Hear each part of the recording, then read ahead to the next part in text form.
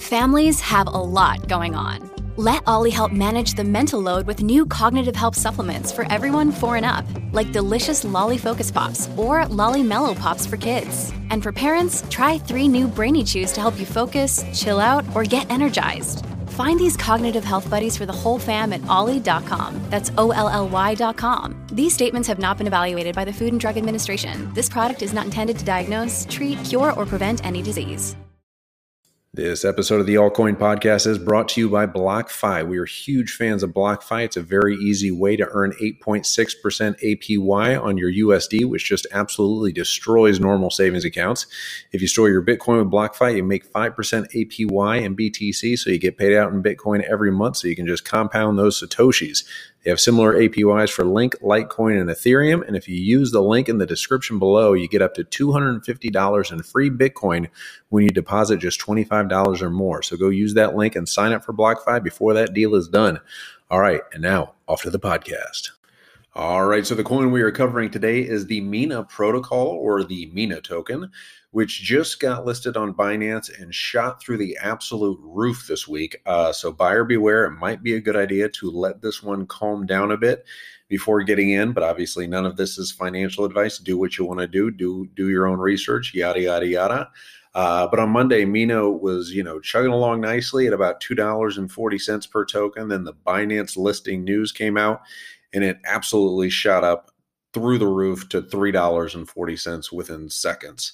But even with that dramatic climb, Mina is still just outside the top 100 on CoinMarketCap, with a market cap of just $578 billion, which for everything Mina has going for it is still, in my opinion, an attractive market cap with lots of room to grow if everything goes as planned for the project in the coming months and years. And even if not everything goes as planned, just some things go right for them.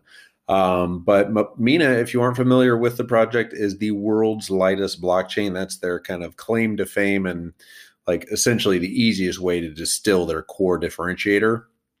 We're big on concise and easy to understand explanations here at the Altcoin Podcast. So if you don't want to dive deep into the minutia of the snaps and the snarks and the snarketplace and the complexities of zero knowledge proofs, you have come to the right place. But basically, the theory behind Mina is that Bitcoin's blockchain is very large and will only get progressively bigger and bigger over time. Currently, Bitcoin's chain is about 350 gigabytes large, and over time, it will just continue to become so large. At least the theory is that it will just continually become so large that only a handful of miners and super large nodes will be computationally and financially large enough to store their transaction histories. Which the theory is that will just make it even more centralized. And the team at Mina thought they could use the magic of Silvio Macali's zero knowledge proofs to compress the size of the Mina blockchain. And they have done just that in creating a proof of stake blockchain that will always have a constant size of just 22 kilobytes, no matter how large the network gets and how many operators and users are on the network. But it's a very interesting project and has some incredibly big backers behind it.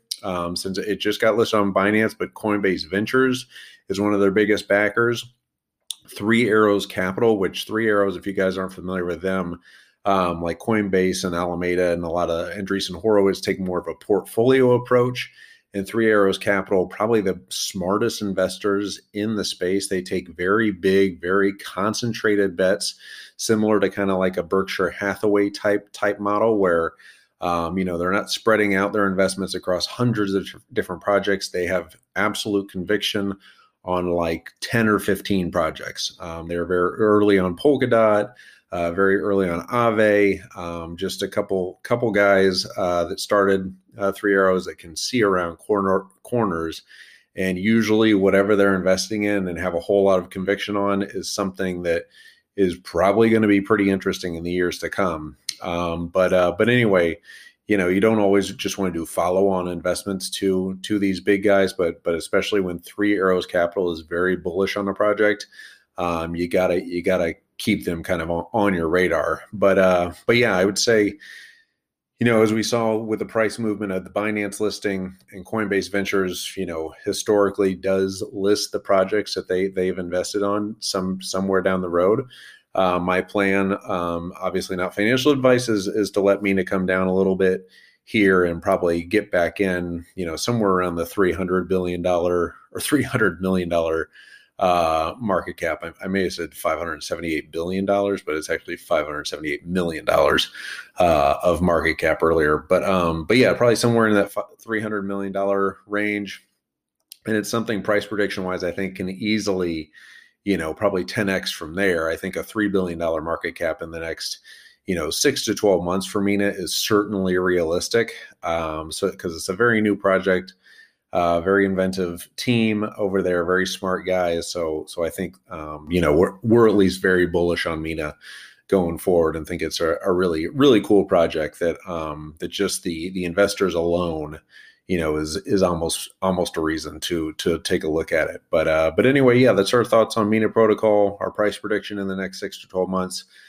Probably a $3 billion market cap, which from here would only be like a 6x, but we think it's going to pull back for a time here. And then probably within the next 3-4 months, we'll probably be listed on Coinbase. Coinbase is kind of trying to keep up with Binance and list as many projects as they can. And Mina's list, is located here in the US. So they don't have some of the regulatory issues they do with other projects like a VeChain, and listing that on Coinbase. But anyway, yeah, that's kind of what our thoughts are. Mina, let me know your thoughts on the project, what your price predictions are from here, and yeah, let us know of any kind of low cap gems that you guys are taking a look at. We're really going deep on into the kind of lower part of coin market cap now, outside the top 100, looking for those kind of gems, because we do definitely believe in the super cycle narrative that the Three Arrows Capital guys are thinking about.